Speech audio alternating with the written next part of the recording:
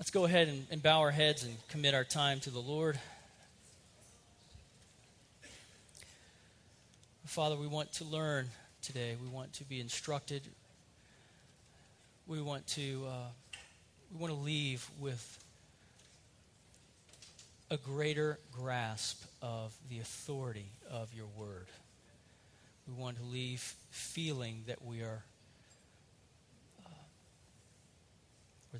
under your authority, that we are a people submitted, that you are the Lord and we are not the Lord. We are not running our lives by our own wisdom, but we are opening your word and saying, speak for your servants here.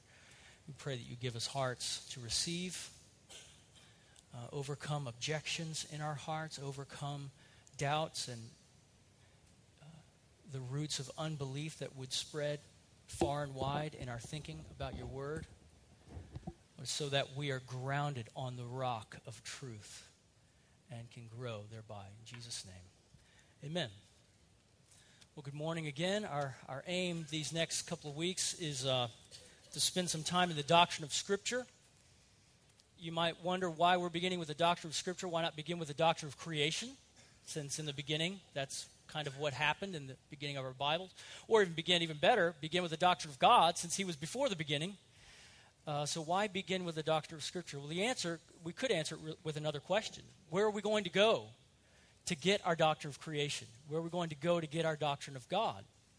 We're going to go to the Scriptures. We're going to go to God's Word, and so it helps us, I think, at the very outset to get an understanding of what are these writings to us. What's the origin of the Scriptures, and how do these ground our faith moving forward as we study other topics? So here's the key concept. I think I put this in your outline. Authority and inerrancy. Inerrancy has to do with the truthfulness and trustworthiness of the Bible. It's accurate in everything that it proposes and everything that it states, everything that it claims. So authority and inerrancy have everything to do with authorship. Consider the questions, why must I believe this? That's an authority issue, right? Why must I believe this? Why must I obey this? Those are authority questions. And is this accurate? Is this story true? The answer to those questions depends on the answer to this question, who wrote it? So think about it this way. If I gave you a notebook full of instructions on how to repair a lawnmower, there would be at least one thing that you would need to know immediately when I gave you that notebook, and that would be, who wrote this? Matt, did you write this? Because if I wrote it, then it immediately loses all of its credibility. And when we go to God's Word, all the things that it claims authoritatively. And so everything depends on who wrote this collection of books, this book that we have before us. So as we get into authority, we're going to talk about these two big concepts, authority and inerrancy. Wayne Grudem is going to help us define what the authority of Scripture means. The authority of Scripture means that all the words in Scripture are God's words in such a way that to disbelieve or disobey any word of Scripture is to disbelieve or disobey God.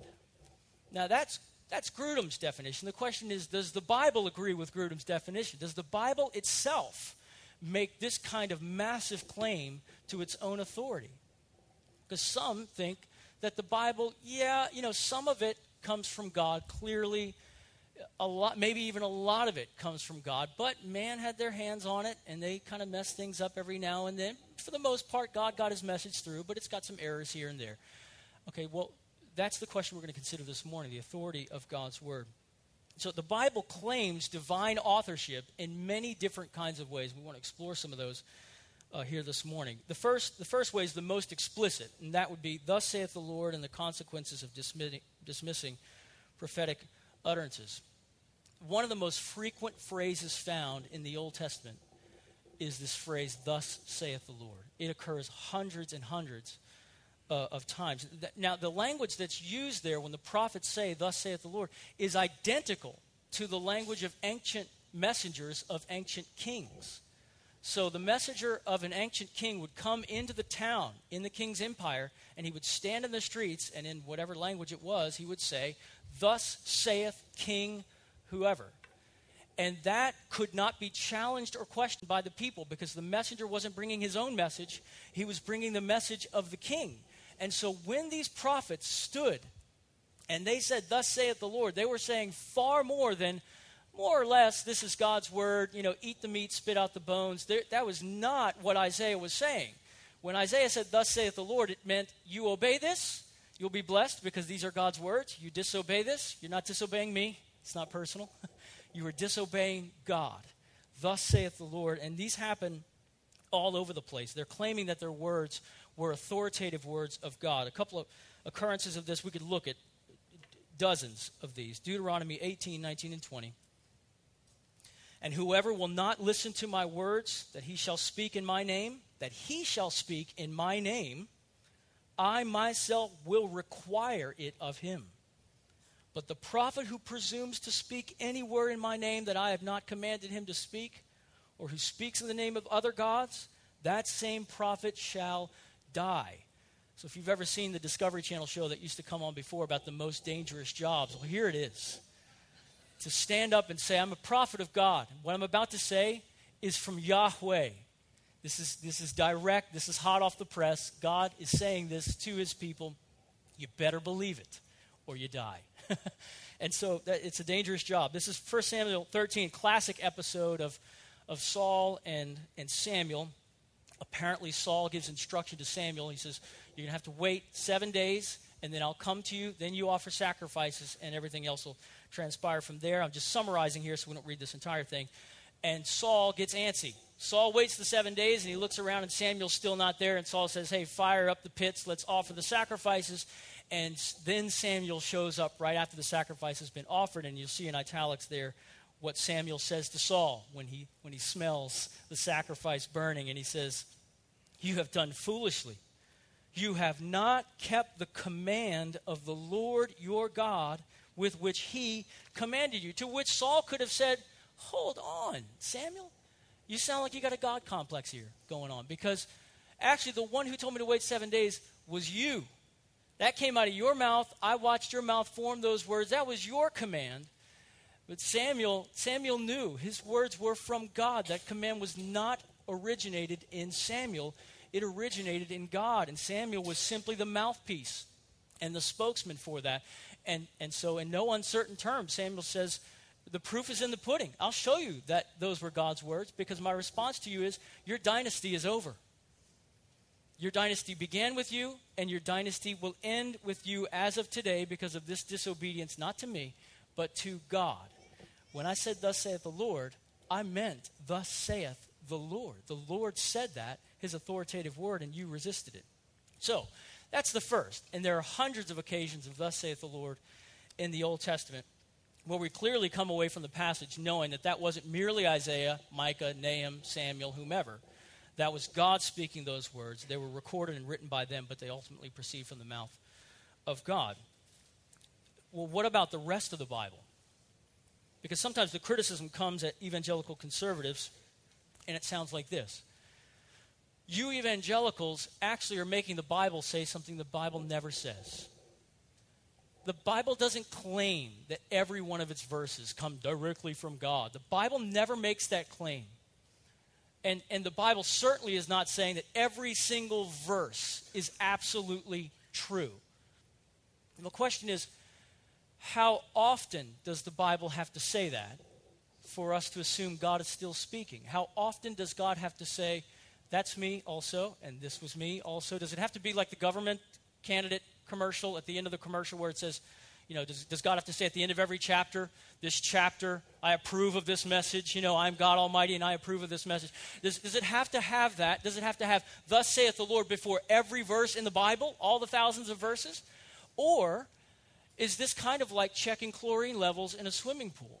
When you check the chlorine levels in a swimming pool, do you have to draw a vial so many times that the pool is empty, and you test every single one of the vials to find out what the quality of the pool is? No. Those vials are representations of the quality of the whole pool. So you draw one from here and one from here and one from here, and you know what the entire pool is like. And so there are verses that are kind of explicit, "Thus saith the Lord," You can read it right there on the label. This is God's word. And then there are other verses that say it's all that good. The whole thing, this is just simply a representative part. The whole of the Old Testament is that authoritative. It contains the very same authoritative qualities as do these thus saith the Lord verses. And we have some passages like that. Paul, it's a classic passage in 2 Timothy 3:16 where he says, all Scripture, all that is to say, all of the Old Testament writings, all Scripture is breathed out, exhaled from the mouth of God. When you speak, you breathe out. And he's saying, Paul is saying, no uncertain terms, that when you're reading the Old Testament, God is breathing out every one of those words. Not just the thus saith the Lord explicit verses. Every one of them is breathed out by God and is profitable for teaching, for reproof, for correction, and for training in righteousness, that the man of God may be competent, equipped for every good work. And Peter echoes the same kind of idea. Knowing this, first of all, that no prophecy, so the entire prophetic material, there's huge prophetic material in the Old Testament, all the prophetic material, no prophecy of Scripture comes from someone's own interpretation. For no prophecy was ever produced by the will of man, but men spoke from God as they were carried along by the Holy Spirit. So Peter is encouraging his readers to know the fact that when the Old Testament speaks prophetically, and Paul is saying when you read any passage in the Old Testament, you may know with absolute certainty that those words were breathed out from the mouth of God, and they therefore carry God's authority, no less than God's authority. So many places where we don't find this explicit, thus saith the Lord, direct quotation, we're still told nonetheless that God is the one who is speaking. Look at this quote from Grudem. You can look these verses up, and I think it's very instructive and helpful. In Matthew 19:5, the words of the author in Genesis 2:24, not attributed to God in the Genesis narrative, are quoted by Jesus as words that God said. It's interesting. So if you go back and you read the passage, it's the narrator saying, he says, flesh of my flesh, bone of my bone, and so the two shall become one, and all of that. A man shall leave his father and mother and hold fast to his wife. The narrator says that, but when Jesus says it, he doesn't say Moses said that. He says God said that. It's interesting. In Mark 7:9-13, the same Old Testament passage can be called interchangeably the commandment of God, or what Moses said, or the word of God. In Acts 1:16, the words of Psalms 69 and 109 are said to be words which, quote, the Holy Spirit spoke beforehand by the mouth of David. Those are not prophetic necessarily. Those are psalms. That's poetry inspired by God, coming forth from God's mouth. Words of Scripture are thus said to be spoken by the Holy Spirit. Many other passages could be cited, but the pattern of attributing to God the words of Old Testament Scripture should be very clear. Moreover, in several places, it is all of the words of the prophets or the words of the Old Testament Scripture that are said to compel belief or to be from God. So, the Bible's view of the Old Testament is very clear. It's authoritative. It comes from God's mouth, whether it says, thus saith the Lord, or not. It all comes from God. But what about the New Testament? Did the New Testament authors claim this same kind of authority? Were they bold enough to say, this is as good as that? This is as authoritative as from the mouth of God as any thus saith the Lord quotation in the entire Old Testament. A couple of passages, 1 Corinthians 14, this is the Apostle Paul. If anyone thinks that he is a prophet or spiritual, he should acknowledge that the things I am writing to you are a command of the Lord. He's written on a host of topics up to chapter 14. He's saying all that stuff, those were commands from God. I didn't make that up. That was from the Lord. And this is a really important passage, 2 Peter. This is now the second letter that I am writing to you, beloved. In both of them I am stirring up your sincere mind by way of reminder, that you should remember the predictions of the holy prophets. And, now he's not setting them in contrast or in distinction. Remember the predictions of the holy prophets. Those were authoritative words. You better hold on to those words. And, with no break, and the commandment of the Lord and Savior through your apostles and count the patience of our Lord as salvation, just as our beloved brother Paul also wrote to you according to the wisdom given him, as he does in all his letters when he speaks in them of these matters. There are some things in them that are hard to understand, which the ignorant and unstable twist. What are they twisting? Whose letters are they twisting? Whose words are they twisting? They're twisting the Apostle Paul's words, he says. So, which the ignorant and unstable twist to their own destruction, as they do the other scriptures. So Peter, writing under divine inspiration, puts New Testament apostolic writings on par with the authority of Old Testament writings. So in this text, the church of all ages is called to remember the writings of the holy prophets and the command of the Lord through the writings of the apostles. And we're warned against twisting the New Testament scriptures the way that some have twisted the Old Testament authoritative words from God. This is very clear. Now where does this take us? See, some would say here, even at this point, big deal. I mean, you haven't really proved anything. All you've done is basically you've said the Bible is from God because the Bible says it's from God. It sounds like you're reasoning in a circle. You're saying, I could say this. My objection could simply be, well, maybe they were ignorant enough, all of them, the whole lot of biblical writers were actually ignorant enough to think, gullible enough to think that their words proceeded from the mouth of God. They weren't, but they all thought so.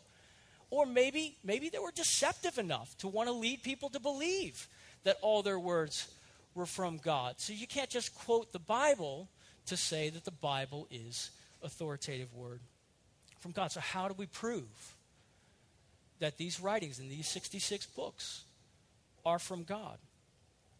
And there are certain kinds of evidence that we could look at this morning that back up the claim that the Bible is divinely inspired.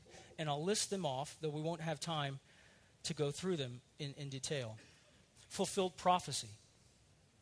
Now, these are great places to go with unbelievers who have questions about things. Talk about the fulfilled prophecies. How did that happen?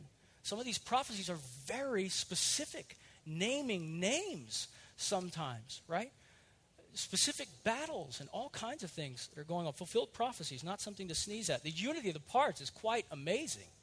When you think that the Bible, the 66 books that are in our Bibles were written across a span of 1,500 years. Most of these people didn't know each other.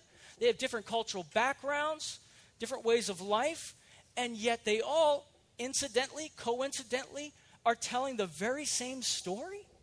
That is amazing. And they really, in a very real sense, pick up where the last generation left off and continue the progressive story of redemption. They're all telling this one giant story of creation, fall, redemption, restoration. Every book of the Bible is advancing this redemptive story. God rescues fallen sinners by the sacrifice of his Son. How is it? They didn't have a conference and call this together and say, let's all write a book. Okay, it's going to take 1,500 years. Everybody spread out, and let's do this. Now, the unity of the Bible is a powerful testimony to the fact that God has breathed all these words out. He's the one who unifies and brings all this together. The risen Jesus affirmed it. Right? When Jesus rose from the dead, and hallelujah, this is the morning we celebrate the resurrection of our Lord. When Jesus rose from the dead, the mere fact that he was up and walking around in Palestine meant that everything he ever said was true. All of his claims were absolutely true. His claim to deity, to divinity, his claim to fulfill the words of Old Testament prophecy, and Jesus himself had a high view of Scripture. He quoted the Bible indiscriminately as though it settles the argument. It is written. Case closed. Jesus believed in an authoritative Bible, and therefore the risen Jesus' testimony to the authority of God's word is the most powerful testimony we could ever ask for as evidence. Archaeological discoveries continue to corroborate and support the biblical testimony. Changed lives of those in the first century all the way up into the present. My own life has been changed. These are things that we can use as we talk with folks who don't believe the Bible is from God, or they have questions about that. We can say, hey, listen, there are good reasons to believe this, but I think as Christians, there's an even better reason to believe it. And that is because the Bible itself is self-authenticating. The Bible testifies about itself that it is from God. God, in these words, as we are opening up the pages of our Bibles, God is confirming this is the truth from me, from my mouth. Psalm 19, the law of the Lord is perfect, reviving the soul. The testimony of the Lord is sure, making wise the simple. Love this statement from the Westminster Confession on Scripture. We may be moved and induced by the testimony of the church to an high and reverent esteem of the Holy Scripture and the heavenliness of the matter. These are all reasons to believe this is from God. The heavenliness of the matter, the efficacy, the power of its doctrine, the majesty of the style. You read the book of Hebrews, the majesty of the style, the consent of all the parts, that's the unity I was just talking about, the scope of the whole, which is to give all glory to God, the full discovery it makes of the only way of man's salvation, the many other incomparable excellencies, and the entire perfection thereof, are arguments whereby it doth abundantly evidence itself to be the word of God.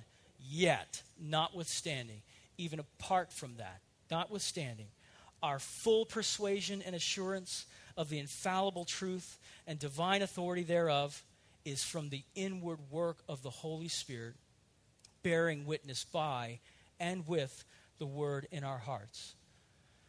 So is this arguing in a circle? Is this saying, let's believe the Bible comes from God because the Bible tells me so?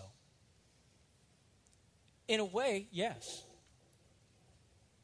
But every belief system argues in a circle. Every belief system has an ultimate authority that it appeals to. You can ask questions, but ultimately you get to the bottom line. Why do you believe that? And it's self-referencing. It goes right back. So, for example, if you ask the scientific naturalist who's committed to science and things that can be confirmed and supported and put in a test tube and all of that sort of thing, and you ask him for the basis of his beliefs, he's going to appeal in all of his answers to what? To science. You might say, well, you're arguing in a circle. Well, science is true. I mean, the scientific method is true. You can say, why is it that you cannot believe that the resurrection of Jesus is an historical fact? Why do you not believe that? And his answers are naturalistic answers. He says, well, it just can't happen. That doesn't happen, period. That does not happen in the world. Find me a resurrection, right?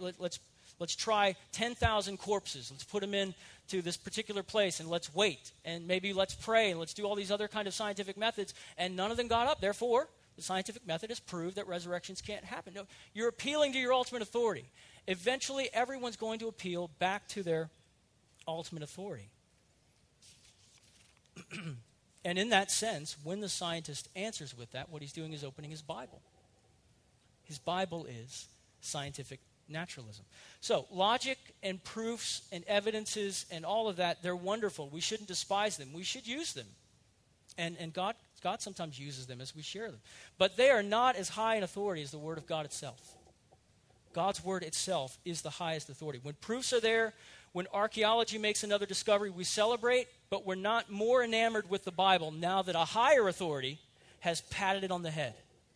Right? Well, now that the archaeologists say that the Bible is true, wait, what is your supreme authority? So something gets to talk down on the Bible? The Bible is above judgment. This book is not being judged. This book judges. This book judges its readers. It is not being judged. There's no such thing as higher criticism. This book does not submit to higher criticism, even though God is happy to evidence his word as true in many different ways. And we're happy to mention those things. But the Bible is true, and we believe that. Now, if God is the author of this entire volume, if these words are breathed out by him, what would be our expectations with regard to the truth claims of the Bible? That brings us to inerrancy. Now, inerrancy, again, it just comes right back to authorship. So our lawnmower manual illustration, right? My lawnmower manual is going to have mistakes in it. Why? Because I wrote it. It's going to have mistakes in it. So you're not surprised when it says there's something wrong with your lawnmower. Look for the bolt on the left-hand side, and you look on the left-hand side, and there is no bolt. The left-hand side is utterly boltless. You're not surprised because Matt, for some bozo reason, wrote a lawnmower manual. He should have never done that. Now, if the lawnmower manual that I hand to you is signed by one Mr. Briggs and Mr. Stratton, everything changes, doesn't it? Right? If it says there's a bolt on the left side and you go to look on the left side, you look expecting a bolt. If it says there's a bolt running through the ripcord, you expect a bolt for some reason. Briggs and Stratton know what they're doing. There's going to be a bolt running through the ripcord, right? The pull cord. So all of that is related to authorship. And we go to that and we believe that Briggs and Stratton are going to give us a reliable, authoritative manual because of two things. We believe that it's going to be truthful. These guys did not write a manual for us to break our lawnmowers. They wrote us a manual so that we could fix our lawnmowers, and knowledgeable. They know what they're doing. They know the inside and out. Matter of fact, the analogy goes even further. They designed the lawnmower, right? Well, the same thing is true. When we go to our Bibles, we expect them to be truthful because God doesn't lie, and we expect them to reflect the knowledge that God has because God is not ignorant. And he's not unaware. So if our Bibles say, look on the left-hand side, there should be a bolt. You expect to find a bolt. There it is. If he says it's a matter of history, this person was governor, we expect to find out that there he was. Yes, he was governor. Right? So all of the claims of the Bible, really they tie back to the attributes of God. It's much like when a judge speaks. The words of the judge are not disconnected from the judge. They express the authority of the judge in his courtroom. So it's not like the judge possesses, let's say, 10 pounds of authority, but then the further you get out as he speaks words, that authority tapers off, right? Because it's getting further and more removed from the judge. No, the words are an expression of the judge's authority. Every word that judge says in his courtroom is perfectly coextensive. It matches his authority that he possesses in himself. So the Bible proceeds with the very attributes that God has. God is truthful. The Bible, what he breathes out, is truthful. God is not ignorant. God knows. God is omniscient. Therefore, the Bible will have true and accurate understanding of the world. He doesn't lie, so they won't be deceptive. Numbers 23:19. God is not man that he should lie, or a son of man that he should change his mind. Has he said, and will he not do it? Or has he spoken, and will he not fulfill it? And God isn't ignorant, so the words of Scripture won't be wrong, inaccurate, or misguided. Proverbs 35. Every word of God proves true. He is a shield to those who take refuge in him. Again, Grudem, belief in inerrancy simply means that the Bible always tells the truth, and that it always tells the truth concerning everything it talks about. This definition does not mean that the Bible tells us every fact there is to know about any one subject, but it affirms that what it does say about any subject is true. Psalm 12:6, the words of the Lord are pure words, like silver refined in a furnace on the ground, purified 7 times. This is a huge statement in ancient Hebrew culture because these were the hottest furnaces. These furnaces that were made, these ovens that were made on the ground, and they just had tremendous heat. And it says, the words of Scripture, if you put them in the hottest furnace imaginable, there's nothing that rises to the top that's not perfect. Everything is perfect. There's no dross, right? And they say you can put that in there, and you can put it in again and again, and 7 is the number of perfection. You could put it in a perfect number of times, hundreds of thousands of times if you want. You could test it, and there would be nothing that rises to the top as impure. God's words are pure words. So how do we unwittingly, accidentally, how do we read an error-free Bible in an erroneous way? Because it is possible to do that. One way to do that is by assuming the Bible is always intending to communicate with technical precision. This is what happened in the Copernican revolution, the time of Galileo. When Galileo looked through his telescope and he said, wow, it looks like the sun is actually not moving.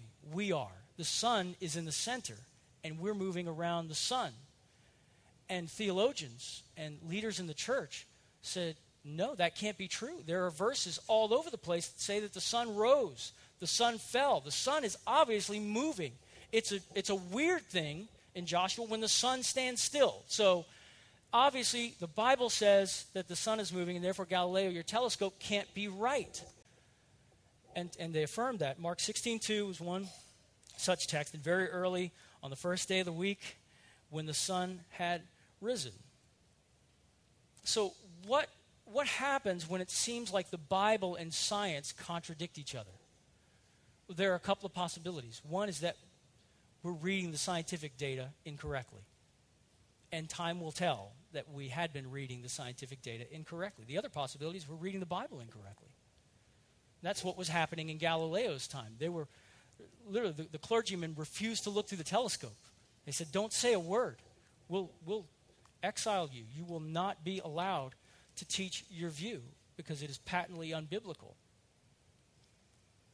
So, how do you sort this out? Well, the Bible uses everyday language to describe things all the time. So your meteorologist, when he says, tomorrow the sun's going to come up at 6:02 in the morning, nobody calls him and says, what an idiot. Didn't you take class? Didn't you go to science class? But come on, the sun doesn't move. No, he's describing it as we see it.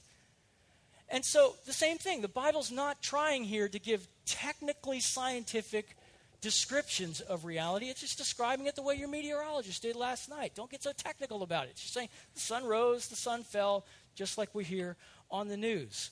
The Bible often speaks in those kinds of ways. It gives round numbers for how many people died in a battle. 185,000 Assyrians perished. Does that mean it wasn't 185,002?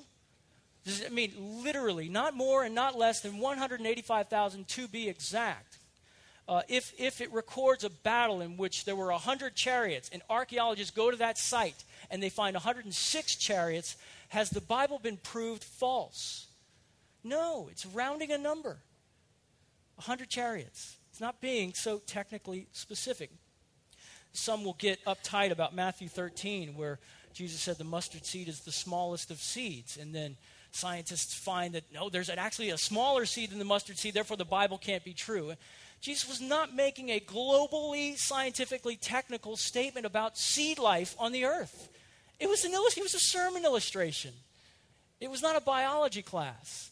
So probably the case is that he was simply thinking about what Palestinian farmers sowed in his area, and they sowed, and of those, all the seeds that were sowed in that area, the smallest one was a mustard seed. You don't have to make it global. It's just an everyday language type of thing. All right, so that's one way to misread the Bible, is to believe that it's always intending to communicate with technical precision. And this relates to that, assuming the Bible never uses free or loose quotations. Look at this from Grudem. In contemporary American and British culture, we're used to quoting a person's exact words when we enclose the statement in quotation marks. This is called direct quotation. Written Greek at the time of the New Testament had no quotation marks or equivalent kinds of punctuation. And an accurate citation of another person needed to include only a correct representation of the content of what the person said, rather like our indirect quotations. It was not expected to cite each word exactly. So if we make an announcement this morning or at Christmas time and we say, tonight, all of the members of the children's choir will meet here at the church and we'll go caroling through the neighborhood of Lakeview. We'll meet here at 6 o'clock. And the person sitting next to you, probably the husband in the situation, says, I didn't hear what that was. And you repeat it and you say, basically, meet tonight at 6. The kids are going caroling through the neighborhood. Now, is that what I said? It is what I said. It is what I said. It's not. You're not being required in that moment to provide a direct quotation. You're giving the gist of what I said, and it's absolutely true. Somebody said, did I hear you say that there's a caroling event tonight? Well, technically, no, I did not say there's a caroling event tonight. What I said, no, I'm not going to do that, right? You'd look at me funny, because in the course of normal discourse, we do that all the time. The Bible does that, and so we don't need to worry about free and loose quotations. Third, assuming the Bible must display grammatical perfection. So if the original Greek of a New Testament writer seems to manifest that guy had trouble with subject-verb agreement. does that call into question the truthfulness of God's word? No, because inerrancy is not related to, is not subject to one's education. Truthfulness is not a matter of one's education. So the French exchange student who's here and has her place robbed, and she's in the courtroom, and the attorney says, point to the man who stole your stuff, and she points and she says, he the one who stealed it from me. It's just broken English. Are they going to say, you liar? I mean, truthful people don't talk like that. No, of course not. Broken English can send forth truth just as well as refined English, and deception can come through refined English just as well as deception can come through broken English. So it's not a matter of one's education. Biblical writers have different styles of writing. They have a different command of language. So Greek students will study and read, and their first project will be to translate the book of 1 John. Why? Because it's the easiest book to translate. He doesn't have a big, wide vocabulary like the writer of Hebrews. So this is a great place for simple Greek students to begin. So none of that undermines the claim that the Bible is true. All right, so where does that land us practically? Authority and inerrancy in our daily lives. In Scripture, God expresses his lordship over history, the world, and my life. And sometimes God in his word, how many of us can identify with this, crosses my preferences. And he calls me to believe the truth and obey him.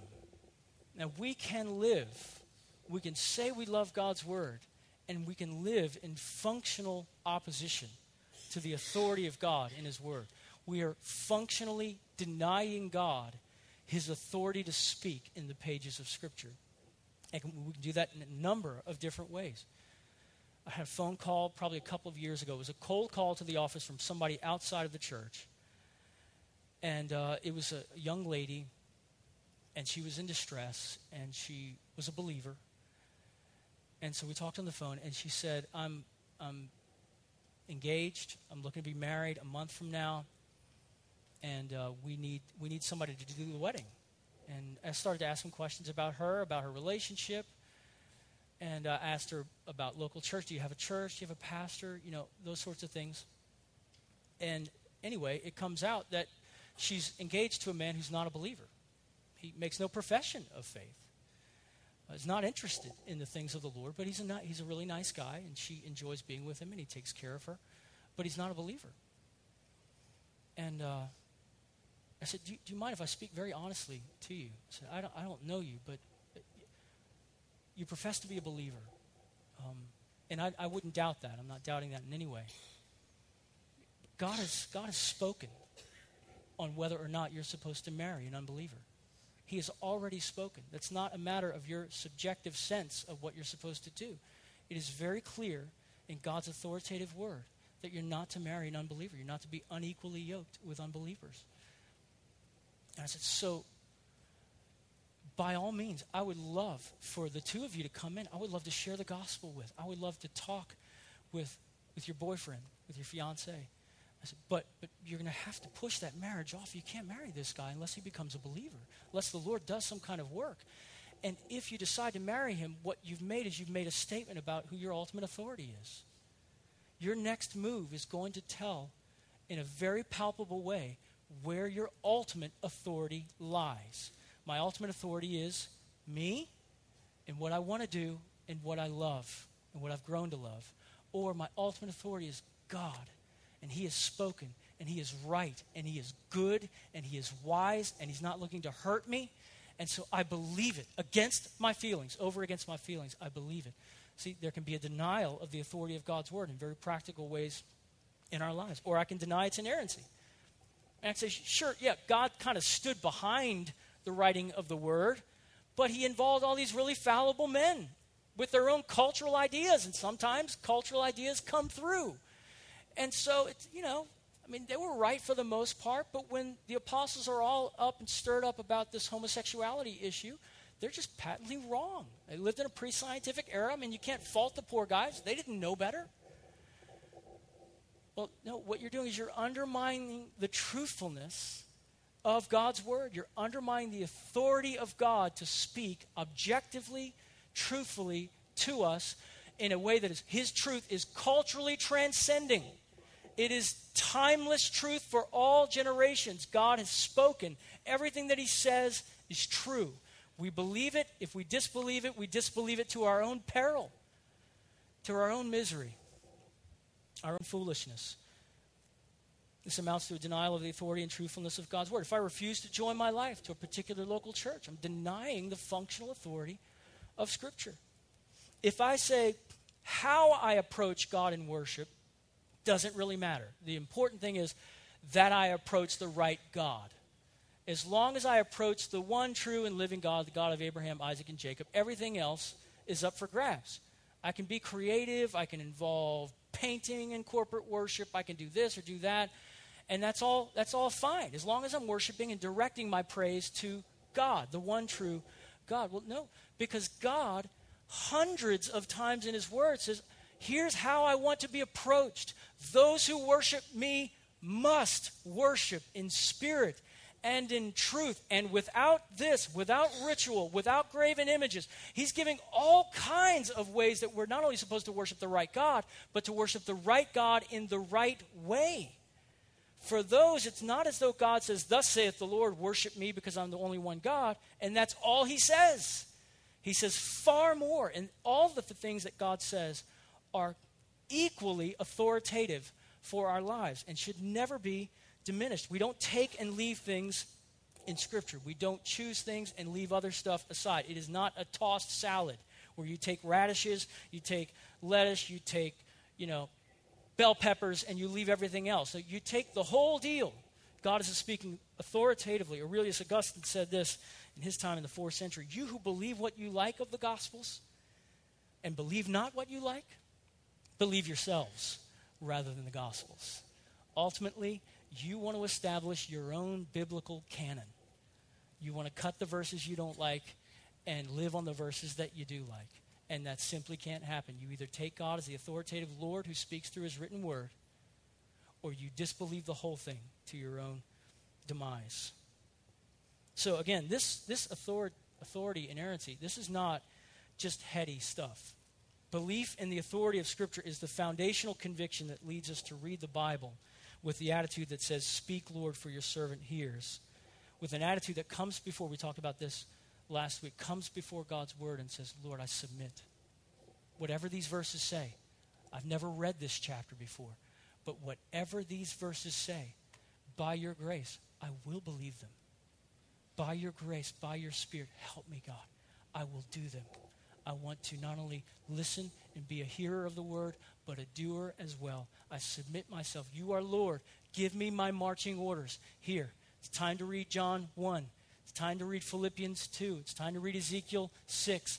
You're reading those chapters with an open heart saying, Lord, lead me, speak to me. Because there are looming areas, and will be for the rest of our lives, big pockets of ignorance, things that we haven't yet understood in God's word. And that's fine. But the commitment of those who believe God's word is authoritative is a commitment that says, as soon as I hear you say it, Lord, I will believe it. Against my feelings, against my instincts, my gut, I will believe your word. Martin Luther said, to believe God's word, if God's word said to eat the dung on the street, I would not only eat it, but know it's good for me. It's a robust confidence. When God says it, he means it, and it's true. So God speaks to us in the pages of Scripture, affirming his own authority, giving us our marching orders, feeding our faith with truth. A confident affirmation of the authority and truthfulness of God's word is the greenhouse in which all other doctrines will thrive. So we have one more week on the doctrine of Scripture. Next week we'll talk about 2 other elements of the doctrine of Scripture. Then we'll move on into all the rest. So thanks for being here again. See you next week.